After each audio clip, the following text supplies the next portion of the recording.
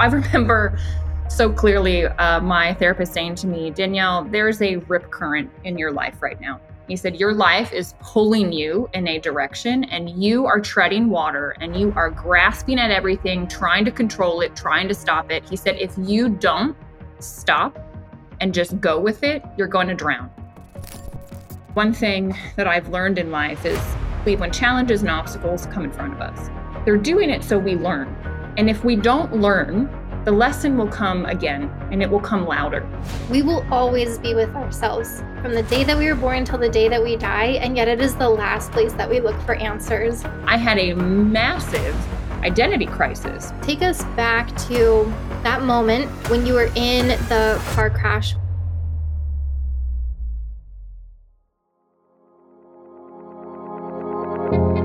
Hey, it's great to have you back for another episode of Opportunity Made, where we share practical lessons to break patterns, get unstuck, and find freedom in business and life.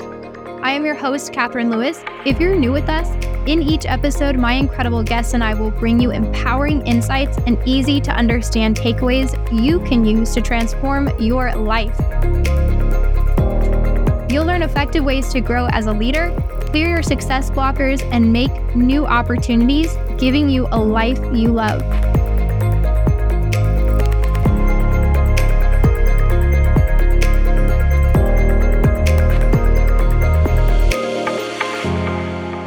Hello, everyone, and welcome to the Opportunity Made show. This is your host, Catherine Lewis. I am so excited to be here with you today.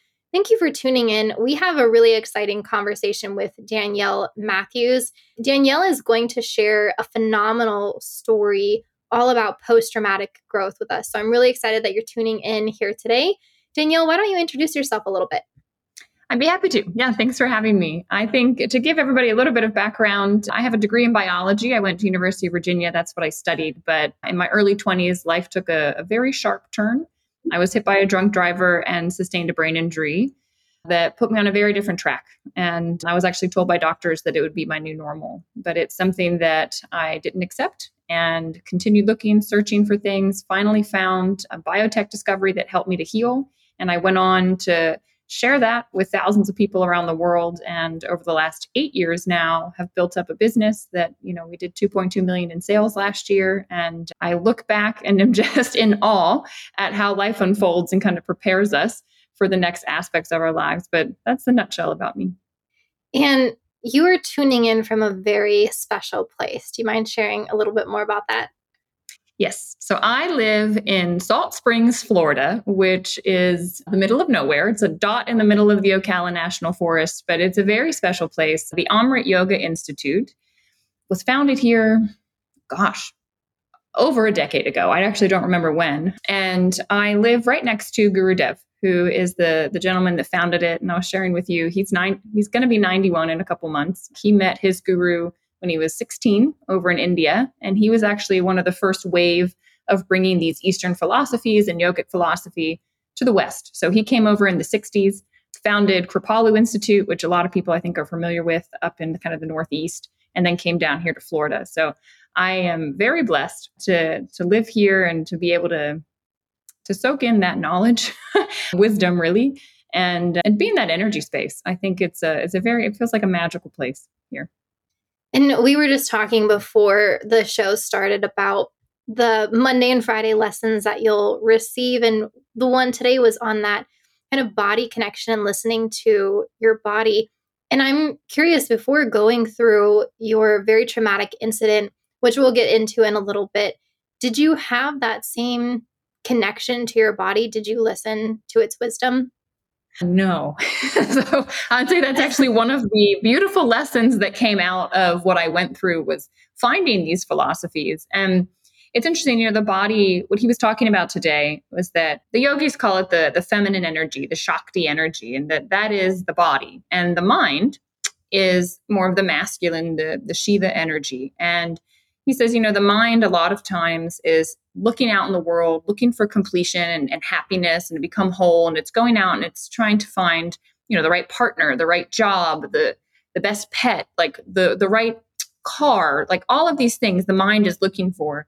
And what the yogis say is that like the mind will never be satisfied because it's searching for happiness in somewhere that it doesn't exist. And happiness comes from communion within, which is communing with the feminine aspect of yourself, which is the body. And that the body has its own wisdom and is always speaking to us. And I've been studying more and more. I just finished a book called Body Mind.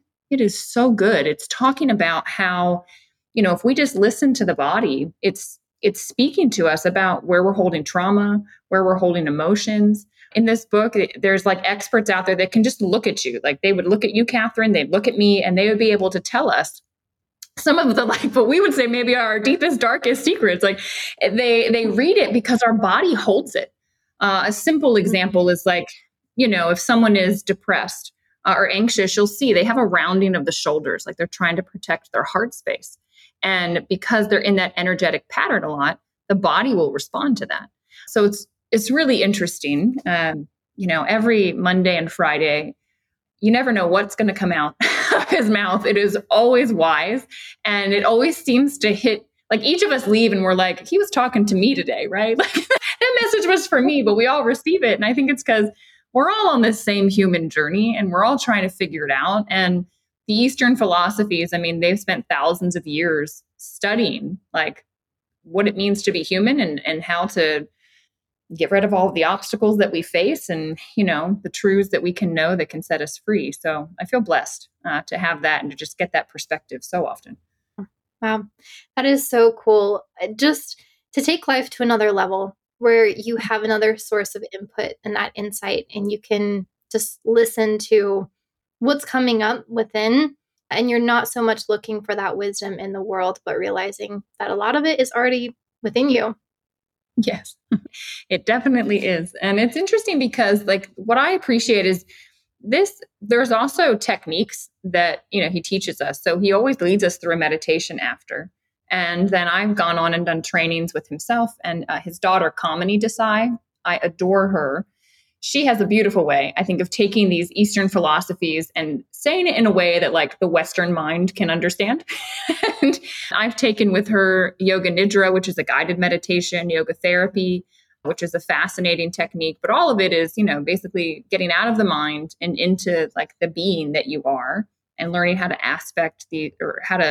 how to access these different aspects of ourselves. And it's profound. These tools, they've been like over thousands of years just perfected to be the answers that so many of us are seeking. And we just, growing up in the West, it's not something that we're aware of. And yoga, we think is something that's like, stretching or what I go to the gym for. Like it's not, that's not real yoga. Yeah. Thank you for sharing that, Danielle. And I want to dive into who were you like before 23? Because I know 23 was a huge moment in your life, but before that pivotal moment, just tell me a little bit about who was Danielle. Yeah, Danielle was a doer, an achiever. I was in sports from the age of like 8. So I was a swimmer. I also did softball. I competed in lacrosse, track and field. I was on my golf team. I loved to snowboard as well. And yeah, I did. I just like, I think naturally gifted in sports. They always came easily to me. And then in school, same thing. So I graduated, I think I was like 5th in my class from high school, went on to University of Virginia, which is one of our top, public schools here, and graduated with distinction. From there, I just always had a drive in me to, I don't know what I was trying to do. If I was trying to prove something, I don't know. I was eager to learn, super curious. And yeah, after college, I did Teach for America, which was something very close to my heart because it was, a chance to give back to kids that we're starting from a place that, it's like, for those that don't know, Teach for America goes and you give 2 years and you teach in a rural or urban area where good teachers aren't wanting to go. And the achievement gap is very, very real. So like I was placed to teach 6th grade math, and some of my kids did not understand simple addition, like could not comprehend 2 + 3 being 5. Like it just was never taught. They were kind of passed through, and it was wild to understand that, wow, there's huge gaps in our country and what it means to grow up in a place like that. So I was really passionate about my work, worked a ton of hours for these kids. And then on the weekends, I was snowboarding. So I competed in snowboarding in college, and a bunch of my friends from the team, it just happened that they all moved out to Colorado as well. So we had a place up in Breckenridge in the mountains. So we'd be up there on the weekends. And then, I was working during the week, and I loved life. Like if you had asked me back then, 2010, 2011, 2012, I'd have said like, I'm living my dream. I live in one of the most gorgeous places. I'm making impact with my work. I'm having fun. And that was me. I realized that you and I did Teach for America in the same city with about a 4-year gap in between. But it's so wild that you came from UVA all the way out to Denver. And then luckily you got to snowboard on some of the best mountains out there. So I could imagine you were living your best life.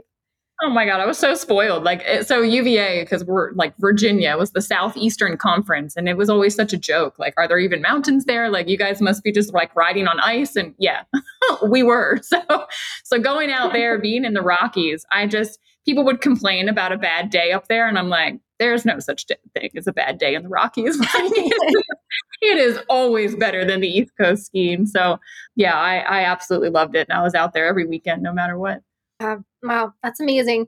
It is such a pleasure just to work with students. I think you and I both have this similar in heart, wanting to bring out the best, wanting to bring out people's potential, wanting to work with those who may not have other people supporting them, or who they might be supporting them, but don't have the connections or the resources to get them to that next level. Like just in life, we always need a mentor or a coach or a friend or a teacher who can be there to take us to a certain level. And when they can no longer take us to that level, someone else to come in and like take us to the next level. And being part of teaching in the classroom is a really special way to do that for students. Yeah. What grade level did you teach? I taught 3rd grade my first year. And then we needed a 2nd grade teacher the next year. So I dropped down to 2nd grade, all subjects. Nice. Oh, wow. Yeah, those little kids are fun to work with. Yeah, they are. But I definitely know the feeling of just working so many hours. I mean, you do. You just put in a ton of hours, constantly staying after school, coming in early, all those kinds of things, doing parent meetings. I mean, it is really, really tough work to be a teacher. Yeah, it's nonstop. And especially when you've got I had such a gradient, I had some kids that were incredibly intelligent, wanting to start algebra. And then I've got in the same classroom, kids that couldn't do that. It was wild to lesson plan and to also like classroom management, growing up where I grew up, you listened to your teacher. Like it was just like a given. You went into the classroom and you did. Not a given there. So, you had to gain the respect of your kids and really learn how to manage that. And I mean, some of my toughest were days teaching, but also just like, I don't know. I don't think there's anything that's quite as rewarding where it's like you can see the impact of your efforts. Like if I put a lot of time into a lesson plan and then came in the next day with the kids, it always went super well, so it just would inspire me to do it more and more. And yeah, the testing at the end of the year was always interesting to see, how we were able to pull them up and what we were able to do. And yeah, but it was an intense 2 years for sure. Oh my goodness. It sounds like you had a major gap just in terms of the needs of students and what they understood and where they were at. And it's hard to be able to customize it and meet those different needs when everyone's on different levels and has different capabilities and needs different supports. So I just say, thank you for stepping up in that way. And I know that really comes from a desire to serve and an achiever kind of mentality. But it sounds like you've always worked really hard in everything that you do. Where does that come from? It's interesting. I would say my parents, my dad, he was an athlete in college. He played college football, which I think, to work and at that level, you have some habits instilled within you. And then my mom as well, she was absolutely incredible with everything she's done. She's an entrepreneur. She's like started businesses, sold them. Like she's done so well. And I think just being in that environment as a kid, and my sister, I have one sister, she's older. And she was just like naturally gifted. I always had to work a little bit harder. She just was naturally like everything just came super easy to her. So I was always like little sister wanted to catch up and, do it too and all of that. So I think it was just the environment that I grew up in. My parents really, they taught me to discipline myself. I started working as soon as I was able at the age of 16. I had to buy my first car. And, it was like, okay, like the clothes you want, whatever, like you're working towards it. And so they just really taught me some pretty basic life skills and, had an expectation as well. It was just always talked about, like, what I would be doing. We'd always be talking about the future and what we need to do now to get there. And my parents were just very goal-oriented people. And so that was instilled within me, which was very helpful, I will say. And, I think I think when you're in sports, it also teaches you a lot about you, especially being in a sport like swimming, where it's very independent. You can't really talk because your head's in the water and you're going against your own best time.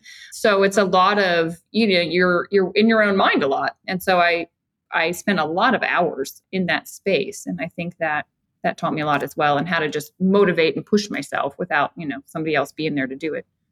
Those expectations that were set, and yes, the pushing towards a goal, which is an awesome skill to have, but also it sounds like maybe there were some expectations.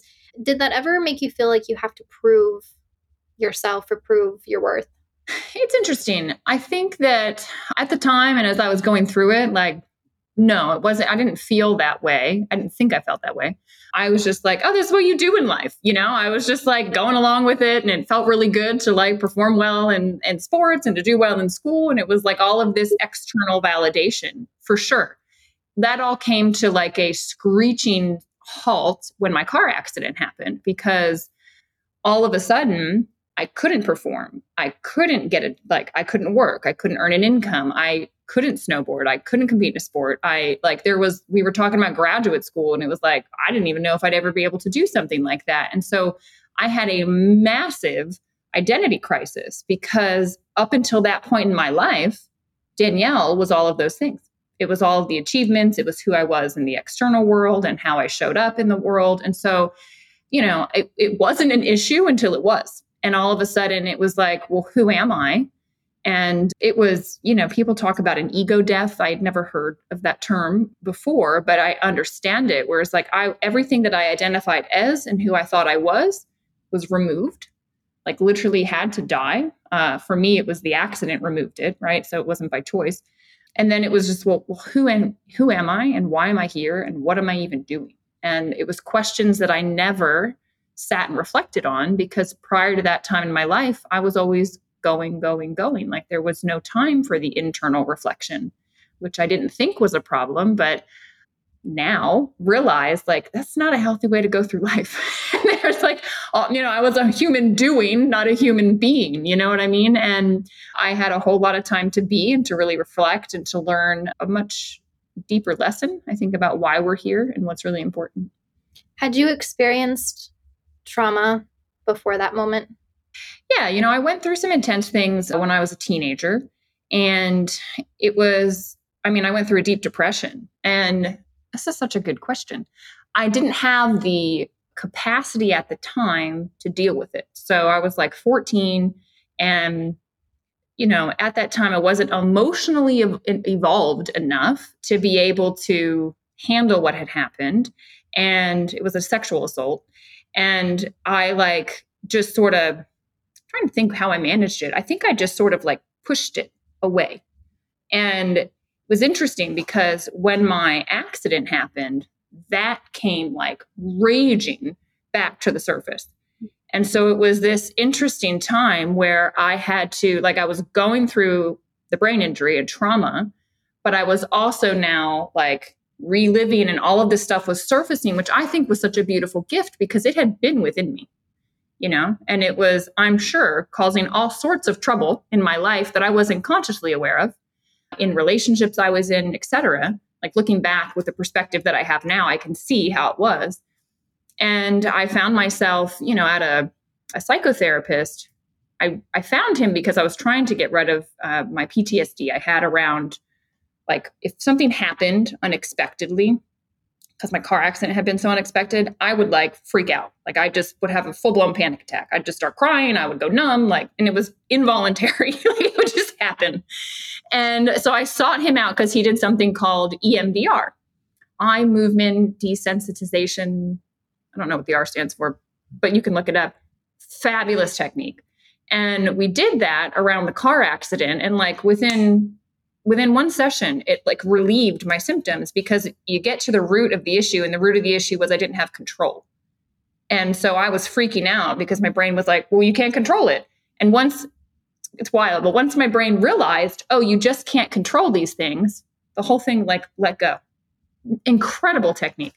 But then I'm, in his office and more comes out and more comes up. And so we kind of got into all that had happened as a teenager and how I really hadn't dealt with it and, how to process that now that I had the capability to, and I had a professional to help me kind of like through that.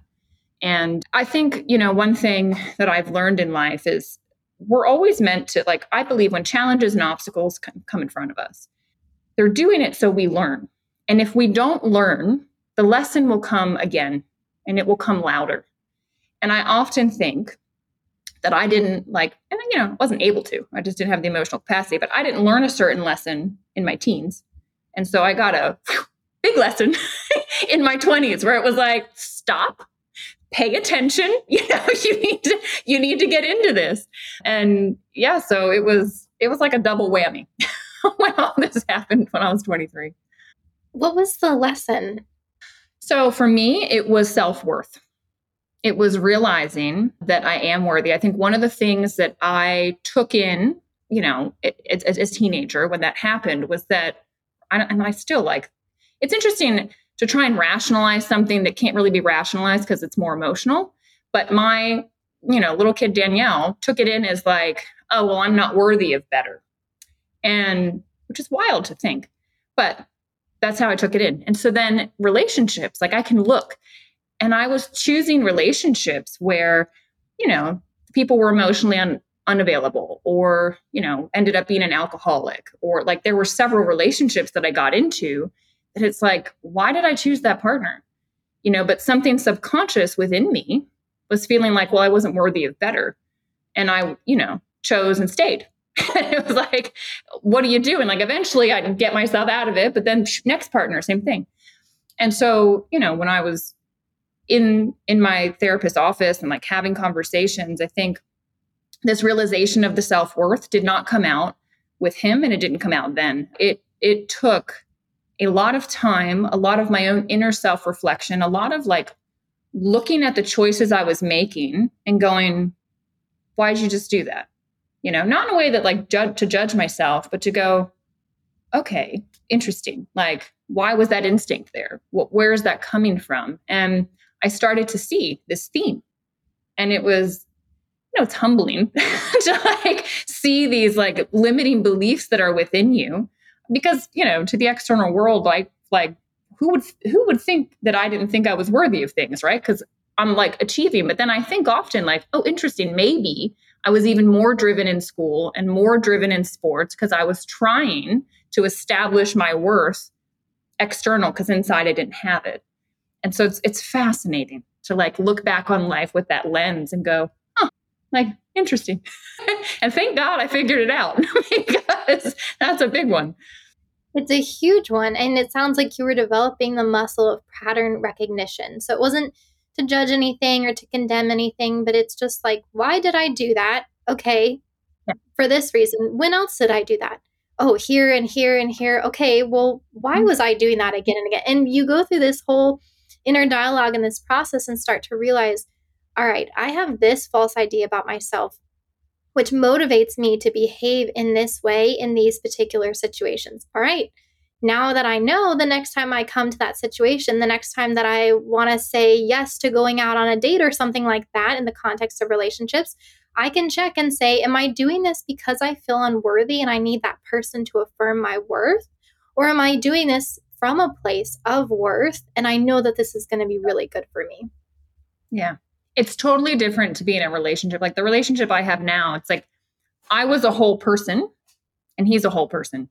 And so like every relationship up to this point, it's like I was using the other person to try and fill the other half of me. And so there was like a codependency and like strange dynamics. And so this relationship is totally different because it's like, I will be fine if you stay or go, which is a very weird space, like for me to hold in a relationship. Cause I used to be like, oh my God, don't leave me. Right. Like that used to be this feeling I would have. And now I'm like, no, it's so beautiful. Like it's cumulative. So now together life is better. But if you weren't here, life would still be really good. Like I would be fine. I mean, I'd have the emotion of sadness to lose that, but it's not that I'm unfeeling, but it's like the wholeness I have learned now is completely and entirely within myself. And so many people search in the external world for things. And I think people search, like we were talking about before, like the conversation with Guru Dev this morning, like we're searching in the external world to find something that isn't there. The only place it is you just got to turn around and you got to go within. And a lot of people don't like that because you run into the stuff you've held in the closet, right? You run into those experiences, the aspects of yourself that you don't maybe like or that aren't as pretty. And people have a hard time getting into that. And I think if you do it with non-judgment, and if you just realize, like, I have this on my desk. It's this little like yin yang and they come apart. And I have this because it always reminds me, like, there's dark and there's light. And there's what would be perceived as negative emotions and positive emotions. And like, it's all part of one whole. And one makes us appreciate the other. One often leads into the other. And like, you have to have that.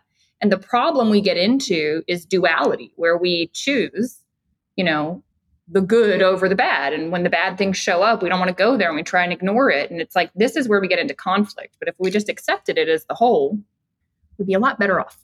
So that's my constant reminder of like, okay, accept what's here. It's going to flow back the other way too.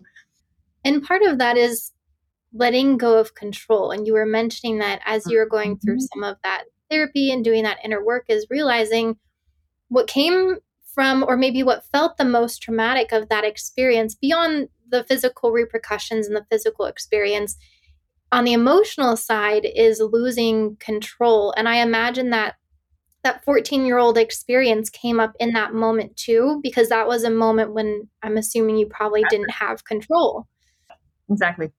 Yeah, massive theme you've picked up on. And I think I remember so clearly my therapist saying to me, Danielle, there's a rip current in your life right now. He said, your life is pulling you in a direction and you are treading water and you are grasping at everything, trying to control it, trying to stop it. He said, if you don't stop and just go with it, you're going to drown. And I was like, I can't. I remember like, I can't let go. And I said, if I let go, I'll drown. And he's like, no, if you let go, you will flow. And he said, you need to get out of the driver's seat. You need to realize you were never in the driver's seat and you're in the back seat. And that life is unfolding in a way that you need to trust, and that everything is actually unfolding for the best. And that it's going to go in a way that maybe is not the way you want or you expect, or that the mind, my mind has a lot to say about things. I think all of ours do. And he said, it needs to quiet down and you need to just be with it. And it was so hard for me. Now, I'm much easier with that. Like that was a massive lesson for me. But it's a very difficult thing. I think a lot of us like to almost like try and control life into submission, right? We control the people around us. We say, don't do this, or that makes me feel this way. I don't like it when you do that. You need to stop. And we try and make it so that we're comfortable in here. And the reality is like that the uncomfortableness is still there. I'll never forget a teaching Kamini, Gurudev's daughter, taught. And she said, it's like you have seeds in a garden. And when the right weather pattern shows up, those seeds will sprout. And she said, in humans, we have these seeds. They're these, like, they call them samskaras in yogic philosophy, but it's like self-worth, right? That could be a samskara, or control, samskara, right? And so life, the right weather pattern comes, the right person, the boss, your spouse, your child, whatever, a politician, something occurs, and poof, like that seed sprouts up into a weed. And we naturally blame the external thing because you're like, well, I was fine until you showed up. So you're the problem. And the reality is, no, the problem was within. And what the yogis say is like their philosophy is that groups of souls actually choose to travel together lifetime to lifetime to create the weather patterns so that you deal with these karmic seeds. And so the family you choose, which I think it's an interesting perspective, whether you believe in, multiple lives or not, but it's an interesting perspective to have to go, okay, so my soul chose my parents and my sister and, all the dynamics that are in my life because they were supposed to teach me these lessons. And they're creating that weather pattern for this to be triggered again and again and again until I deal with it, until I go, that's an uncomfortable seed, like get out of here. And the reality is those seeds will weigh you down, like energetically, they keep you at a low level. Like my not feeling worthy is a very low vibration. And so life was unfolding in a way for me to realize it. But I took some time to catch on to the lesson, that life was trying to teach me. But once you start to relieve these things, you realize like, man, every interaction, it's internal. Like I get to choose how to interact and react with life. And like life is constantly giving me these lessons. And I say all the time, like the triggers are the teachers. Like whatever is triggering you is actually teaching you, and express gratitude. Like, thank you so much for showing me that was within me and that I now need to go work on that. How did you heal that need for control? You said that you're so much better with it now. What did you do? Well, life forced me because of my accident. For a year, I was like pushing. I was so committed that I was going to be getting back. Like I was telling my friends out in Colorado, like, oh, no, I'll pay for part of the like condo up in Breckenridge. And they're like, no, Danielle, you're not going to be snowboarding this winter. They knew, I didn't. But again, I was trying to like keep all the pieces together, and a year in, it was bad. I mean, I was depressed. I was anxious. Every moment I would think about the past, I'd start crying. If I thought about the future, I'd have a panic attack. And I sat in my doctor's office at my 1-year appointment. And he said to me, Danielle, with your type of injury, your body's done all the healing that it's going to do. And he said, you need to just accept this life as your new normal. And you need to shape your life around your symptoms and you need to move on. And in that moment, my higher self kind of came in and said, that's not going to be your reality. Like, don't accept it. But it made me have this reflection of like, okay, I cannot will myself. I cannot control anything in my life to make these symptoms go away. Like they're here. And so I just said, all right, if the external world is showing up in this way, I need to accept it. And I need to figure out how I want to be with it so that my reality is one where I can have joy and happiness and I'm not depressed and I'm not anxious. And so it was this, I realized that there was things that I did have control over and things I didn't. And that the things I did have control over were actually very small. And I just forced myself into that space. And I just kind of relented and said, oh my God, like the world is going to show up in the way it's going to show up. What I need to master is my own mind and my own emotional state, and to figure out how I want to interact and be with the things that are showing up so that my reality is okay. And this equation, it's something I talk about in my ebook, because I think to me, like this is the essence of life. This is one of the biggest lessons that came out of my brain injury, was realizing like the external world plus your internal response equals your reality. And the only thing you have control over is the internal response. And so you make your reality. I don't care what shows up. It's like, you have an alcoholic father with 2 kids. One never touches alcohol. The other one becomes an alcoholic. And you ask them both, like, why are you the way you are? And they would both say, well, look at who my father was. And one had the internal response of like, well, I will never touch alcohol because look what it does. And the other one was like, well, of course I'm going to become an alcoholic. Look at my example, And so very different realities, but they chose it. It was an internal response to the external world. And I think a lot of people, myself included, find themselves in a victim mentality a lot. And it's a disempowered place to be. And I found it very empowering to actually release the things that I had no control over and to accept it. And then to go, okay, but I got me. I can be within myself and decide, what emotions I'm going to let be expressed and that kind of thing. So It was not overnight. It was a work in progress for a long time. And by no means have I mastered this. I think that's, part of just being human is we've got to constantly remember these things. But that's how I got there. It sounds like you were weeding your garden, downsizing a little bit, and planting different seeds, the ones that you could control, the ones that you had pre-identified and knew what was going to grow from that. Well said. Yes. Yeah, absolutely. Well said. And I used Yoga Nidra, which is a guided meditation to help do that, because in that I like this type of meditation because they use intention.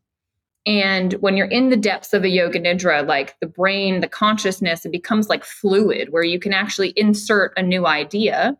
And, in our waking state, it's like our consciousness is like ice, like it's hard to change.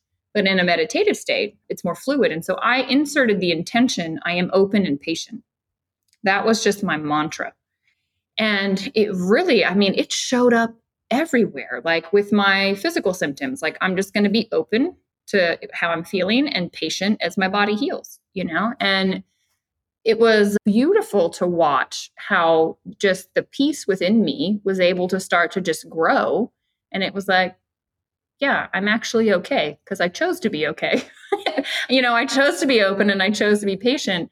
And that was massive for me. And honestly, I believe is what set me free from it. And it was like, I think when you pass the test, you're ready for the next level of life. And that was the test for me. It was, can I release? Can I let go? And I did.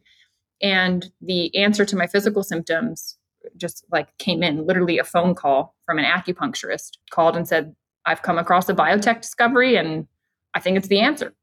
So it's kind of wild to see how life responds to us, and the vibration that we hold and what we emanate out in the world makes a big difference. Okay, so I want to take this two places because you just mentioned that you just get some out of the blue call, it sounds like, and all of a sudden this takes you on a total different journey. But I also want to know what that night was like. So before we proceed further in your journey, take us back to that moment when you were in the car crash. What was happening right before? And just walk us forward from there. Yeah, so it was like a normal day in the life of a 23-year-old. I'd gone out the night before for one of my best friend's birthdays. We were out in Baltimore City, stayed out, partying, having fun. He was turning 24 and spent the night. And then I woke up early. I had to move my car by 7 a.m. I remember where I had it parked, and I had to meet my parents to go to a wedding. And that's what I was doing. So I got up, got in my car, was headed out of the city.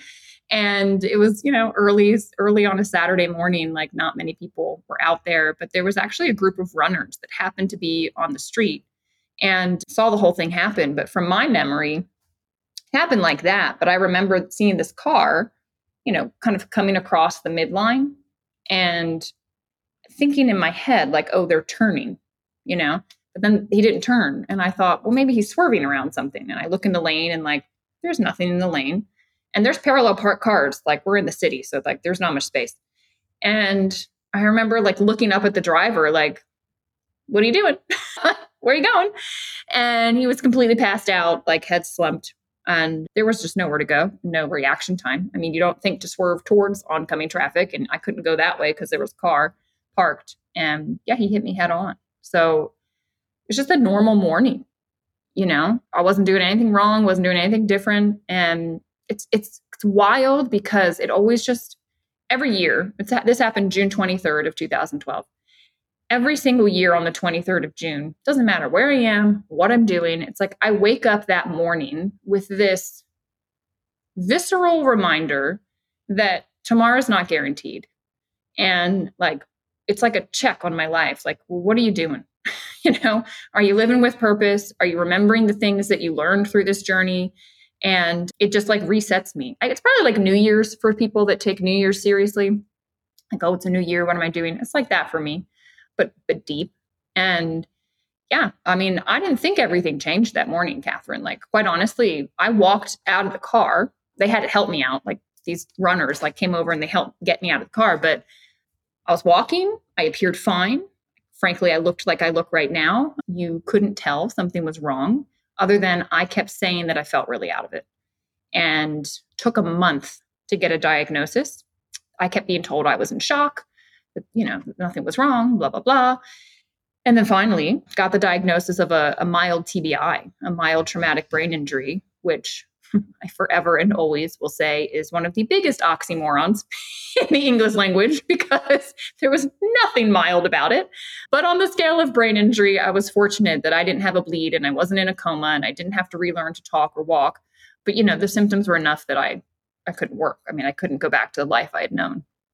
There's so many things about that just make me want to extend the silence and just sit in that, because frankly, I love that it's a story of a normal day, because it would be one thing if it wasn't, and people could say, oh, well, that just happened to you. It's because you were doing this crazy thing or this stupid decision or whatever. But it wasn't. It was just another day, another ray of sunshine, another breeze. Like, there's nothing different about it. And yet, think of all of the different factors that had to come together.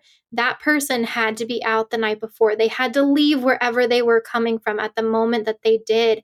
They had to have that certain percentage of alcohol in their body to then cause them to pass out, or whatever it was. They had to be on that specific street. When you were on the specific street, you had to leave at that specific moment. There had to be parked cars so you couldn't sort. I mean, just every thing, and it had to be you. It could have been someone else who was driving down that road instead, or no one. Yeah. I mean, how does that all sink in when you think about all those factors and that this was part of your story, part of your life? I have chills. What a good question. I truly believe that my soul chose this journey before I arrived here.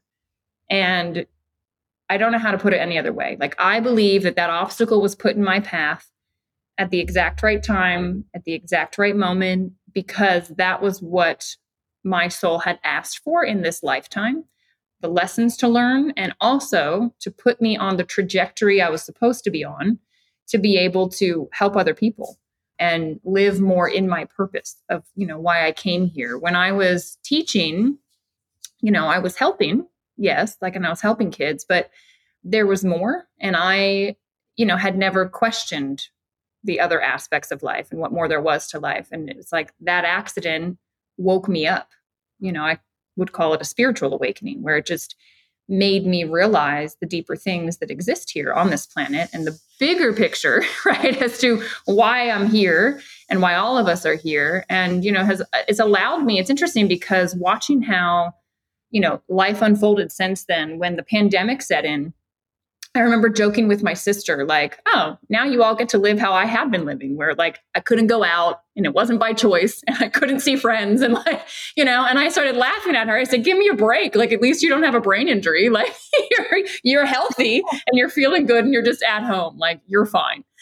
And it was funny to be able to laugh at that. But I just thought, wow, I'm in a position to help a lot of people through something that I'd been through before, like what it means to be isolated and what you can do. And I was leading a team of people at the time and, was able to support them in big ways. So yeah, when I look at all of those things, I think it had to have been by design, and there's no accidents in life. Like, I don't believe in coincidences. I think everything is always unfolding from who we meet, when we meet them.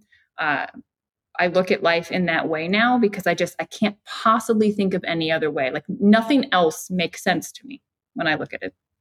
So in your journey to recover, you get the call and all of a sudden get introduced to something that might help and change that prognosis of, hey, this is just the way that it is. Get used to it. And you didn't have to get used to it. So tell me what was said on that call.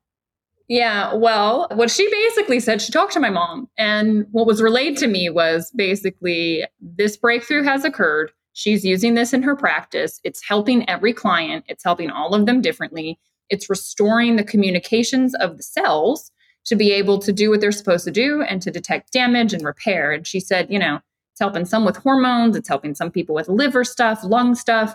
She believes it'll pass the blood-brain barrier and help you. And I honestly missed it. I was like, this sounds ridiculous. It sounds too good to be true. Like, I think this lady's caught up in maybe some scam or something. Like, I don't understand how there could be something that exists like this. Like, the biologist in me was talking. And I also had gotten to a point where, not that I had lost hope or I wasn't optimistic, but it was like I had tried so many things. I was over a year and a half since my accident, and we had tried a litany of things to help me, and none of them had worked. So the idea of yet another thing that to me sounded crazy, I just thought, I'm not up for it and I'm not doing it. And thank goodness my mom was like, well, I bought it. She said, I'm going to take it. If you're not going to drink it, I'm going to drink it.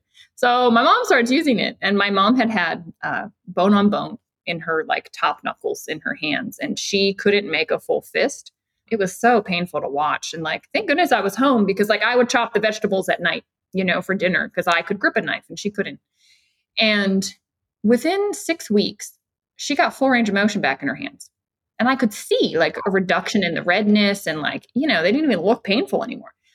And I was like, it's got to be a placebo. Like, my scientific little mind couldn't comprehend that she could drink this stuff and it would do that. And I'm like, what?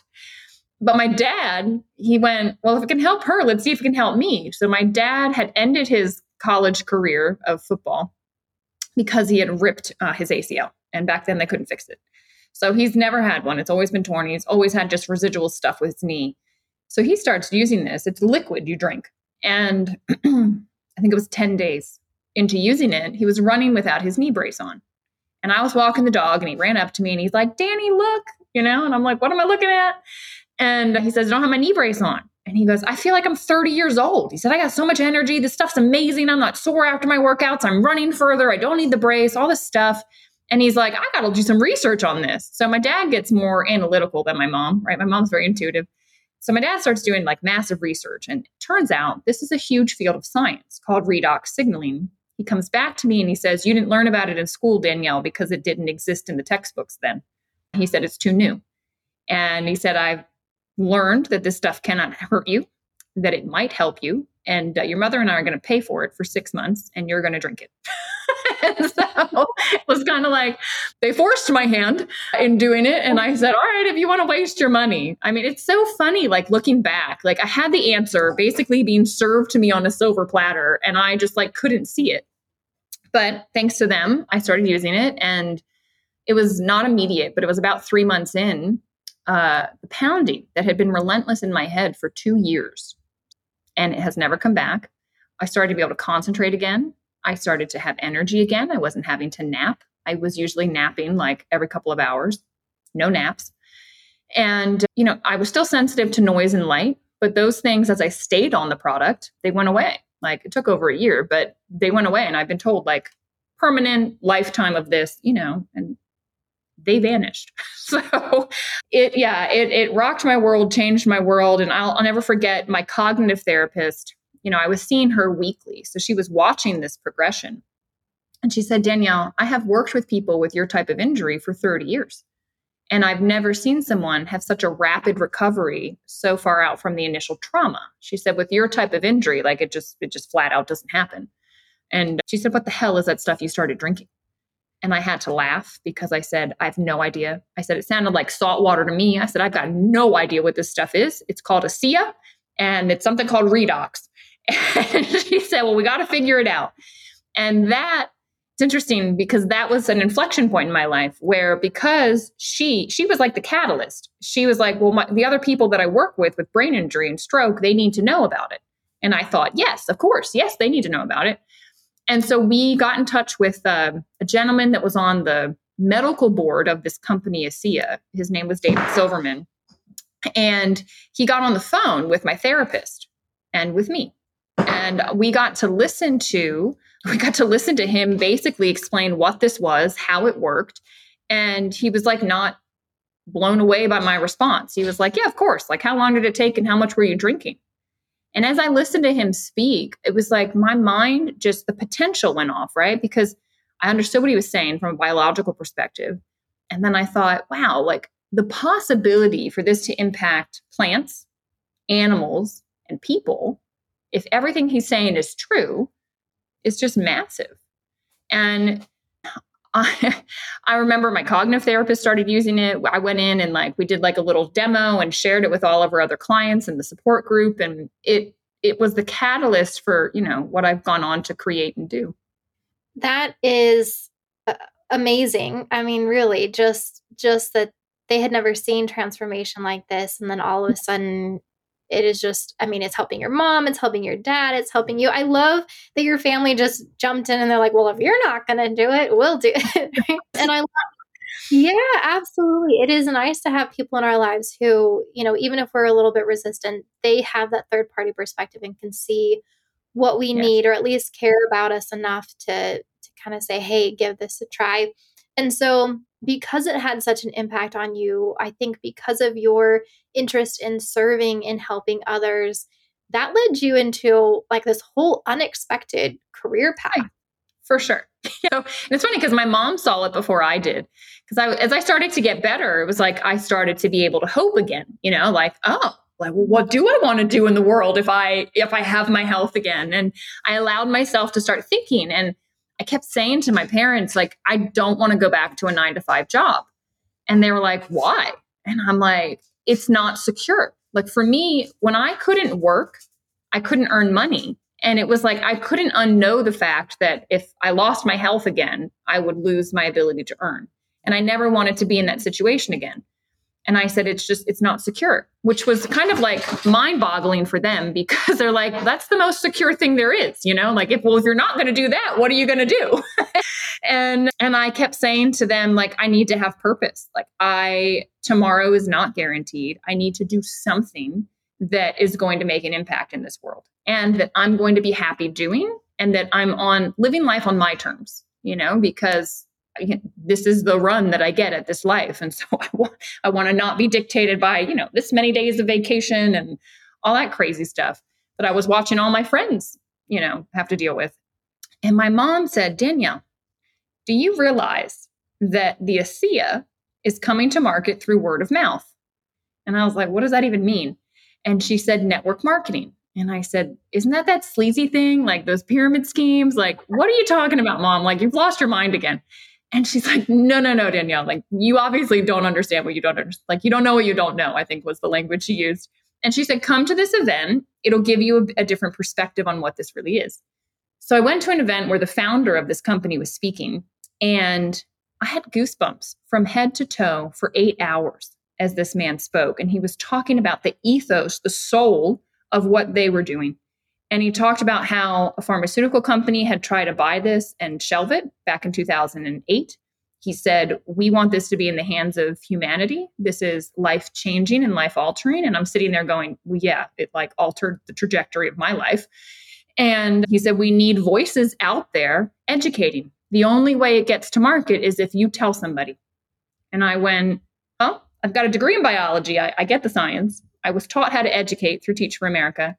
And I know this stuff works because of my own journey. And I went, it was such a clear, this is what you're supposed to do. So I moved to Florida because the guy I was dating at the time was in Florida. And I started this business, which once I got down here, I was like, what am I doing? I'm an introvert. I don't know anybody. How do you share something when you have no one to talk to? I didn't know what I was doing.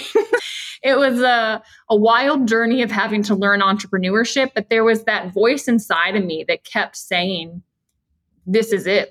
You're going to have purpose because you're going to help others. And you get to do this as you want, when you want. And hey, if people buy from you and they like it, they're going to keep buying from you. And so if something happens to you, they're still going to make their purchase. It has nothing to do with you. And it was hitting all of the, checking all the boxes of what I was looking for, except that I had no idea how to make it happen. And my friends, other family members, my parents were very supportive, but other family members were like, she's lost her mind. My friends are like, you need to go to grad school, Danielle, get back into the world. What are you doing? The brain injury is behind you. And I'm like, yeah, I'm never going back to that world. It doesn't exist.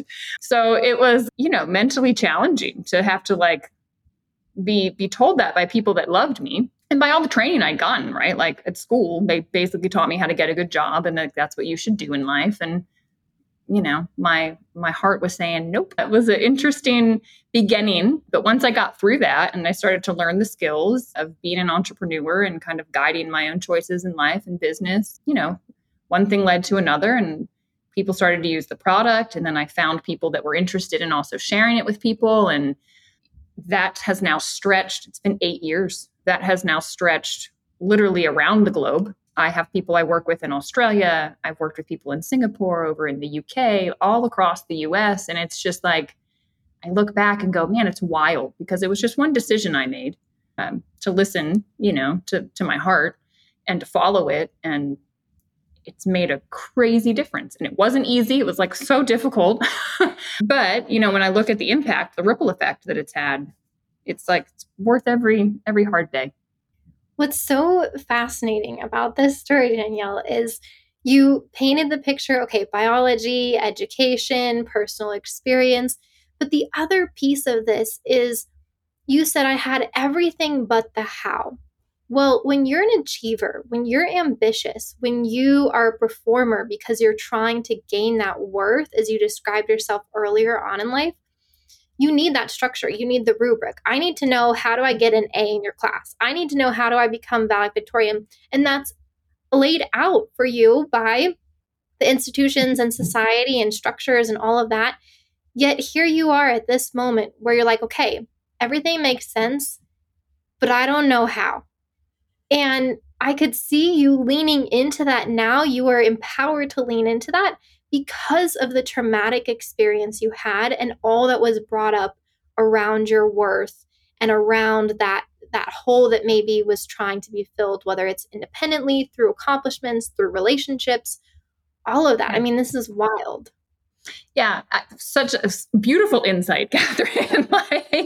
It was a totally different space to be in. And then to have like society basically laugh at this profession, like the profession of network marketing is probably one of the most looked down upon things out there. And to just be like, to just say, well, you guys are wrong. Like, it's like telling, there's 100 people in the room. I'm one of them. And like 99 of them are saying like, that's stupid and it's wrong. And like, what are you talking about? And I'm like, no, actually all 99 of you are wrong. Like, it's a very strange space to be in, to see the truth, to know it in my being, to have all of this external stuff saying the exact opposite. Very odd space to be in. And also for me, it was that flow with the river.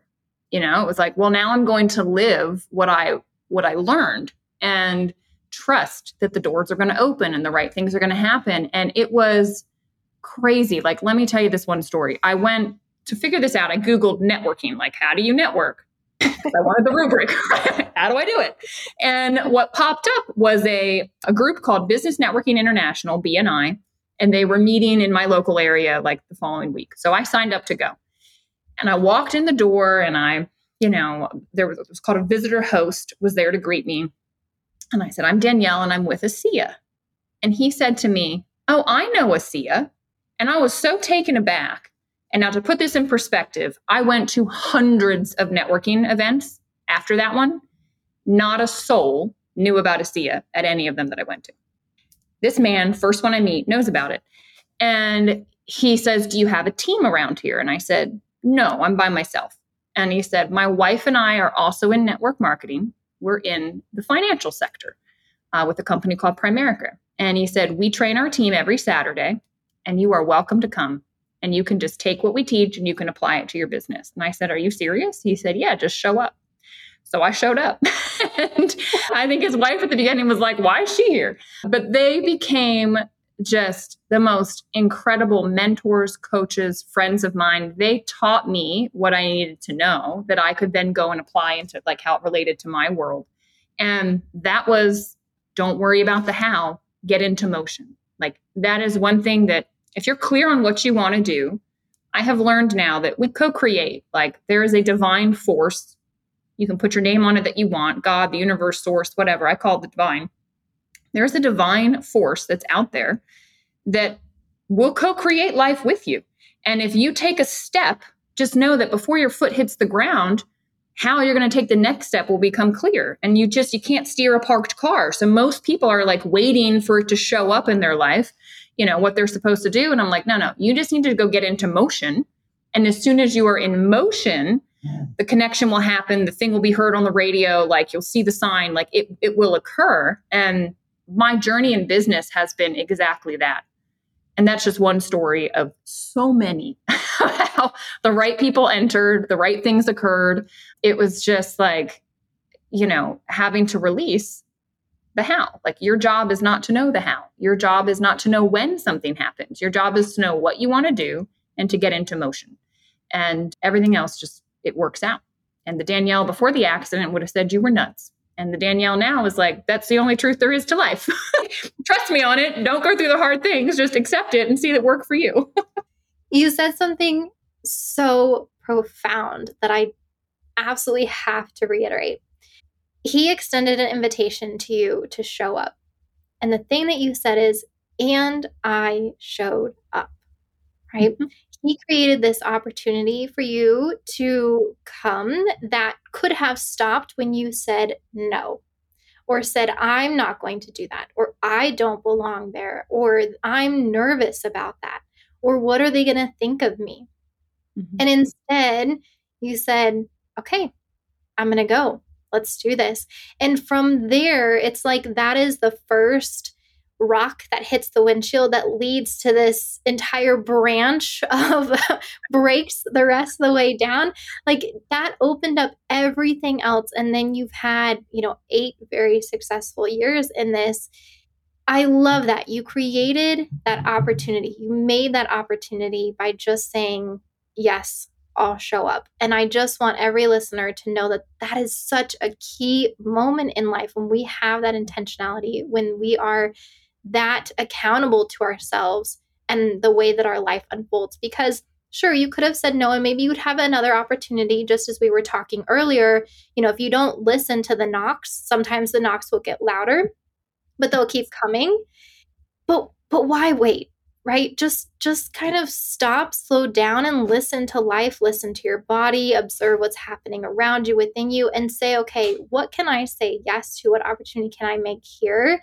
Rather than kicking the can down the road. So I just love that so much that you showed up. Yeah, well said, because I had actually committed to myself that I was going to give my business a year to just go all in. And I said, I will say yes to every single opportunity that gets put in front of me. I'm just going to say yes, because I didn't know what I was doing, So I thought, well, I just got to say yes and figure it out.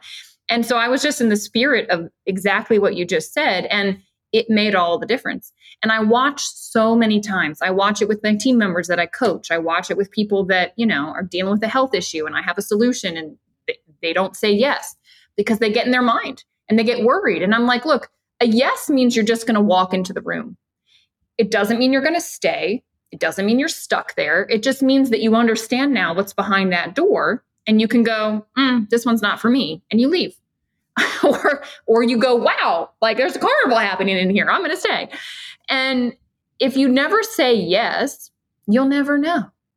And so I agree. It's one of the biggest lessons in just life. Say yes to life. Like there's that movie, Yes Day, right? Where they say yes to their kids. And I thought, what a beautiful concept because, you just let it unfold. Like we're so used to saying no, or we're in this like fear state, or, we're so just nervous about everything. And we just want, like, we're just trying to stay safe and make sure it's all okay. And we're so in this like narrow lane. Stop. Say yes to the next thing. Say yes to the invitation. Say yes to the, person that wants to talk to you about whatever thing. Like, who knows where it's going to lead? And you don't need to stay in the room. You just can walk in and go, all right, thanks for letting me know. Bye. Mm-hmm. Yeah. Oh, I love that because we can so often get stuck. I know for myself with fear, wanting to control things, needing to have the perfect structure, needing to have it all planned out and guarantee that some outcome is going to happen. But as you were saying before, just get into action. Most things in life we cannot control. We can't control other people. We can't control the weather. There's so much. And once you get into that flow, you're like, all right, I recognize now what it is, but I can say, yes, I know what my role is in this. And so let me at least own that And then let's just see where this thing goes. And if I don't like it or if I become unsafe, I can change it in that moment. So I become safe or I become comfortable again. Like that is the dance of life. Yeah. And people need to trust themselves. I think, at least this was my experience. I didn't have the self-confidence to know that I could show up into any moment in life and it would be okay because I was fully there. You know, through my accident, I became so much more aware of myself. And with that self-awareness has come just a beautiful confidence where I don't care what situation I get put into, what phone call I'm on, whatever. I show up fully as me, knowing, well, I'm just going to navigate this as best as I can. And I think a lot of people, they don't have that confidence. And it's interesting because the only way to gain the confidence is to go do the things. And then to realize, like, what do they say? Fear is just false evidence appearing real. Like all this crazy chatter in your head is not legitimate. I used to think that, I couldn't talk to people. Like I used to be a wallflower before my accident. It was like a party. I was like, on the outskirts. I was definitely not the life of the party. Like, no. So when I had to network and I had to go to parties of like 100, and go into the room, not knowing anybody and be there for a couple hours. I remember vividly the first one I went to. Afterwards, I sat in my car and I was like shaking. Like I couldn't drive. I was like, oh my God. It was so out of my comfort zone. But that guy that I met, his name's Greg. Greg had said to me, Danielle, the secret is going to be get comfortable being uncomfortable. And he said, if you can get comfortable being uncomfortable, the world is yours in this business. And so I remember sitting in the car being like, this is the most uncomfortable feeling ever. I said, okay, I got through that. I called a friend to like talk about something else. I got through that. And then I showed up, the next day at another event. And then it got easier and easier to the point where then I started to love it because it's like, wow, there's like some divine appointments happening. Like I'm meeting some amazing people and I'm helping them. And it's like I had the right thing that they needed. And if I hadn't shown up, I wouldn't have been able to help them. And I thought, get out of your own head, Danielle, because you need to be of service. You have something of value to offer. And it was, knowing that I had the ASEA, that if I didn't open my mouth, someone could suffer, that I put my own chatter away and I just, stayed on that purpose. And through that gained my confidence. But yeah, it was a rough start. Well, it's so true though. It's not only a harm to ourselves when we let fear stop us, but it harms everybody who needs us. And that's not like a guilt trip. That's just saying we need each other in this world, not only to reflect back to each other, maybe areas of growth, maybe we have information, we have connections that other people need from us. And so once we can do exactly what you said, get comfortable with being uncomfortable. I love that advice from Greg. Then that's when the whole world opens up. We gain that confidence and people can start to heal. I remember when I was working with a coach who was helping me run my nonprofit, we work with young students healing intergenerational patterns of trauma. And she was saying, how long are you going to wait? How long are you going to let these people suffer because you're afraid? And I was like, oh, yep. That hurts. Yep. Yeah. So it matters when especially, we have this one life, and to be able to serve someone else is such a privilege, in my opinion. And especially if you know that that's your calling and you have a heart for service, we have to be strong and work through these other things and not let them keep us from serving others. And that's something that I know myself I've struggled with. So the struggle is real, but we have to go and do it anyways. Yeah. And the other side is amazing. Like I'll tell my team, because I coach them through the same scenarios. I'm like, there's going to be a moment where someone's going to get mad at you because it took you so long to tell them that you knew about this. And I've had those scenarios happen where like their friend actually says, why didn't you tell me about this a year ago when you learned about it? Like, and their only excuse is, I was afraid you'd say no. And they realize how crazy their own mind is. But, you will get paid in goosebumps when you get out of your own way and you become of service and you help and you share the valuable knowledge that you know. It will come back to you in ways that like, yeah, money will come. Yeah, like those things happen. But the goosebump moments of like, wow, like I shifted that person's world because I showed up and I got out of my own way. like it just propels you to want to do it more and more. And those are the moments that I love them when it happens with my team and the people I coach, because I say things like what your coach said to you, and it shocks them. And sometimes, my team will get angry at me because I'm like this mirror of reality. And I always tell my team, there will be a day that you meet yourself in the mirror, and you're going to have to ask yourself, are you willing to go through the discomfort to be able to get the things that you're wanting?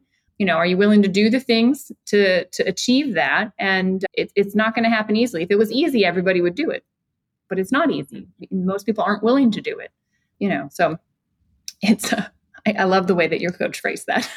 It's reminiscent of many conversations I've had. Yeah, it was definitely a big, oof, man, that's a punch in the gut moment for sure. But you have to take in the truth and realize that you are holding back a whole lot of good from hundreds or thousands or maybe even millions of people just because you're afraid. And in a way, that's a little bit of selfishness. Honestly, that's what I've had to come and realize is I'm selfish when I do that. Mm-hmm. And I know that if I have to get up early in the morning for myself, I'm hitting the snooze. If I have to do it for someone else, I will get up and I will work a whole lot harder. I'll do whatever needs to be done when my heart and my focus is on someone else. So I think that's another great way to just kind of get out of yourself and go do those things you may be afraid of, is do it for someone else, if not yourself. Yeah. When you have a bigger purpose, it moves you. And that's what, like I said, being part of ASEA, like having this purpose of knowing like, wow, this can change someone's life and I know about it. And that knowledge is power. And, it's only a gift if you give it. So you got to get into motion. And it's pretty interesting. I was just reading a Wayne Dyer book. I run a book club. We meet on like Mondays. And in one of these chapters, Wayne Dyer was saying that like the research actually shows that when you give, it increases, I believe it was serotonin in the person that receives, that increases in them. It increases in you, the giver, but it also increases in someone that watches someone else do something, do a favor, give to another person. So you will feel good once you start giving. And the more we do it, the more we see it, the better we'll all be for it. Yeah. Oh, I love that. It's so true, though, because it always warms your heart when you see someone else do something kind or serve someone else. That's awesome. Danielle, in the story of your whole life, this moment when you were 23 is kind of your defining moment. It was how you introduced yourself, talking about that story. And it makes a lot of sense because it's now become the hub of your purpose, kind of the center of your life. It really was a defining moment. But as we were talking about before, kind of how we respond to life, it kind of determines our reality. And for you, yes, there was the physical aspect. Yes, it was debilitating. It took you out of the game, so to speak, for a while, but it also pivoted you in a different direction. So I can understand why it defines you. But I do want to dig in deeper. Out of every single moment that's happened across all of your years, why is your story centered around this? How did this become the hub? I think because so many lessons were packed within it. And if it hadn't happened, I never would have been forced to reflect, to try and learn those, to learn the lessons. I think that I would have been happy, like I said, I was thinking I was living the dream before my accident. So I think I would have been happy in life, but the level of happiness that I have now and the resiliency and the understanding I have and the empathy I have and compassion I have for other people, it's like my emotional intelligence went through the roof. I think I learned about an entire another aspect of me. And that, how profound is that? And it all stems from the accident. Now, I, of course, had great teachers come into my world, like Kamini Desai. I live in the place that I live now. And there's been so much since then that has brought more richness and more depth and, more to me. And I feel like, I'm 34. I don't know where I'm going to be when I'm 44. I think about the last decade of my life and what's occurred. And I'm like, wow, what's going to unfold after, in this decade? Because the last one has felt unreal and, you need a telescope to go find the Danielle that was in existence a decade ago. And I just think if I keep on this path, it's going to be wild. So I'm excited. I'm excited about that. But that's why it's that moment. And I have so much gratitude for it, because it's like, man, if that hadn't happened, where in the world would I be? And what would I be doing? And how many people would be suffering because they wouldn't have been able to learn about it, at least not through me. And, I've been able to have a wide impact, not just on the people that I directly have touched, but the company as a whole. I've been blessed to be on their stage. And actually, the gentleman that introduced you and I, like, he got to know me because of a talk I gave at the last convention. And it's like, I have no idea the number of people that I've touched, at a soul level, because I've stood in my voice more, and I've been on purpose more. And it's just like, there's something so fulfilling about that like, it's not tangible, it's not an income, it's not a degree. It's not all these things that I used to be going for in life. It's like, it feels good in my heart, to know that, wow, like, I can touch others and help them open up, to these truths, and just help them get through this struggle that life is for them. And it doesn't need to be a struggle. It's actually really beautiful. It sounds like there was you prior to this pivotal moment, and then who you were after through the actual experience and through learning all these lessons. And when you look at those two identities, one is version 2.0 of the original one, and one that you love a lot more and has brought more value to your life. And so is that kind of what allows you to really identify with that moment, is because it's like there's all this gratitude, and there's this whole new identity. It's like a new tool belt that has allowed you to go and do these things and just be more deeply rooted in why you're here on this earth. So hold on to that way more than possibly what came before it. Is that an accurate description? It would be. And I try to think of a good analogy. Analogies are the best. And I don't know, what's coming to my mind is almost like a snake shedding its skin, because the essence of me is the same, right? It's the same, but it's like a totally different skin. Like who I am, how I show up, what I do, the way I think. I mentioned before that ego death. It's like, yeah, everything that I identified as before and thought I was is gone, but my essence is the same and is still here. And that essence, like, it's interesting. My mom has always said since I was born, she said, Danielle, you're like this little ball of light, and you always have been ever since you were a little infant. And in this tradition, in this lineage, you get a Sanskrit name. And when I was given my name and found out the meaning of it, it means Jyoti, which means the light of the divine, the inner light, the light of consciousness. And like, that's what he sees as my essence. And I thought, wow, how incredible that that is the sense that people get from the day I came onto this earth to, the age that I am now. And that's what I mean by like, the essence is the same, but yeah, the skin is shedding, and goodness knows there's going to be another shedding and another one and another one. And we'll see what continues to evolve. Yeah. Well, and really another analogy that is often used is just the onion, right? And at the core, you are that ball of light, and then whatever has been piled on top, you're shedding things to get closer to that essence. So I love that it is the same. It's always there. It always will be there. And you'll just continue to get closer and closer and amplify it more and more as you become even more brave and even stronger in displaying and showing that light that is within you. And I so look forward to seeing that as well. I've only known you for a little short time here, but already so much is beautiful about your journey. And as you were saying, I can't wait to see what even just the next couple of years brings for you. So that being said, what is on the docket for you? What's coming up for Danielle? Where is your focus?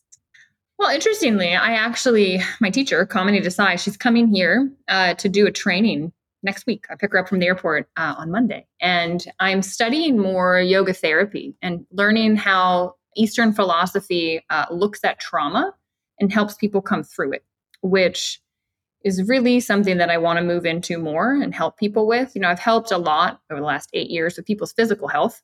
And then in my coaching with my team, right, I'm doing the mental, emotional stuff. But to me, this is spiritual work. This is helping a soul be able to evolve and have an understanding and to move through some things that are really holding them back. And I think the Eastern philosophy on this is more gentle. than I have found like the Western approach to be, where in the West, we get more into the mind and we try and solve the problem by going back into the problem and, reciting it, rehearsing it, talking about it, all this stuff, which can be re-traumatizing for many. And I don't think it ever gets to the essence of it being gone. It's just like, it's still lingering there, but with a different lens looking at it. With yogic philosophy and with yoga therapy, it literally, like, their philosophy is that, like, the trauma, it's energy that just got blocked in your system. And because you couldn't handle it, or if it was too much, too soon, too fast, whatever it was. And that energy never went away. But because you blocked it, it has just built in on itself and it's become an energy block and it lives in your body. And I think a lot of people can relate to, like, when you're stressed out, where do you feel it? That's what the yogis would say, like, that's that. And with yoga therapy, you just ask the body what it needs. And you don't get into the mind. You literally tell the mind to be quiet and the body will speak to you. It's like speaking to your subconscious. It's the most wild, far out thing for, like, the experiences I have had in it as well. It's like energy has taken over my body for over 45 minutes, where just these big releases were happening, where my mind wasn't present. My body was doing things that I was not controlling. And it was releasing, this, where the trauma was living in me. And I just, after having my own experiences and, reading about it and learning the philosophy, I just think this is a gift I'm also meant to give. I'm feeling the same way about this as I did when the Sia redox came into my life. So we'll see what shape that takes. I don't know if it's private classes or I have no idea what's going to unfold, but it's definitely, I think, what's on the horizon. And I love too that you just have that affirmation, that you have that recognition of, ooh, a past defining moment feels very similar to this one. So this is probably another defining moment. Let me lean into this. That's awesome. So when we're thinking about growing through our traumas, not only having the healing of the body for whatever trauma was caused to the body, but also allowing those emotions and that energy to move through the body, what are some things that people can tangibly do as they're trying to heal and then grow from that trauma? Be with it. I think the way that the yogis look at it, and I think my own experience has shown, is that a lot of these things in our life are asking to be seen. They're asking to be, they just need attention. Like, the yogic philosophy is just like, it's just wanting to be acknowledged, and it's screaming at you. Like, the pain in your body is literally screaming at you and you're ignoring it because we don't like to feel bad. It's that whole duality thing I was talking about before with the yin yang. Pain is like, the dark side. If you were just with it, it's almost like when you feel that you need to cry and you kind of try and stuff it down, and then you, like, your throat hurts and, like, you're like, oh, but when you just cry, everything feels better. It's the same thing here. Like, this is just energy wanting to flow through. So allow yourself to be with the pain. Ask, what is it that you need? Respect what the body is asking. Give it the time. I think a lot of times it's helpful to have, a therapist or someone there to hold space for you. Doesn't even need to really be a certified person, because it's easier to kind of have a sounding board. But that's what I would say, and make space to just be in your life. There is way too much go, go, go in our society, and it's causing the anxiety, it's causing the depression, it's causing all of the craziness. You're not going to find the answers out there. What I would say is make the space for you to just be. All the answers are right sitting inside of you, like waving, saying, hey, waiting for you to come and take a look. I think Patanjali, he wrote in the Yoga Sutras, like, the practice of yoga starts now. And so many people kind of like breeze through that line. But my teacher Kamini says, like, I think this is so beautiful, that he says, basically, like, you've spent your whole life looking for answers outside. And now you're ready to do the inner work and the inner reflection, realizing that everywhere I looked, the answer is not. And so the only place I haven't looked is within. And that is the study of yoga. And he says, and now, the practice of yoga begins. And I just think that's beautiful. And that would be my recommendation to people. Thank you for sharing that. I think it is funny how we will always be with ourselves from the day that we were born until the day that we die. And yet it is the last place that we look for answers. I'm just like, oh, what are we doing? But of course, we all do that. That's all part of the human experience.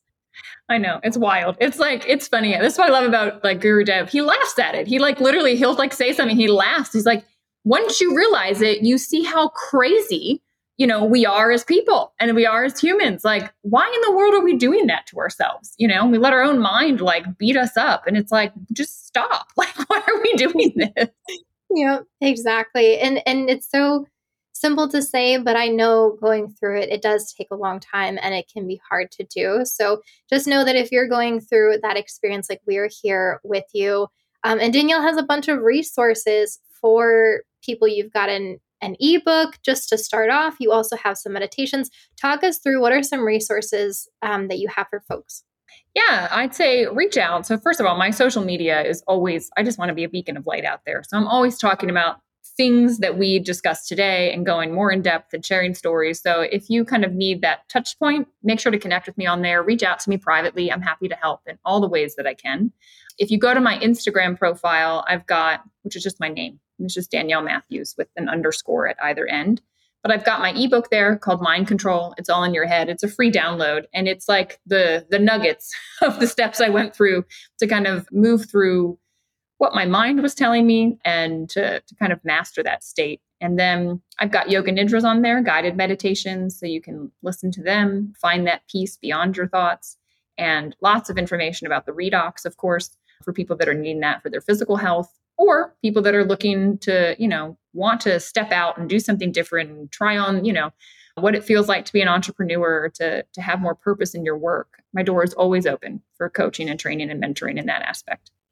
Awesome. Thank you so much. Yeah, so lots of good stuff to check out there. Hopefully folks will find you on Instagram _Danielle Matthews _.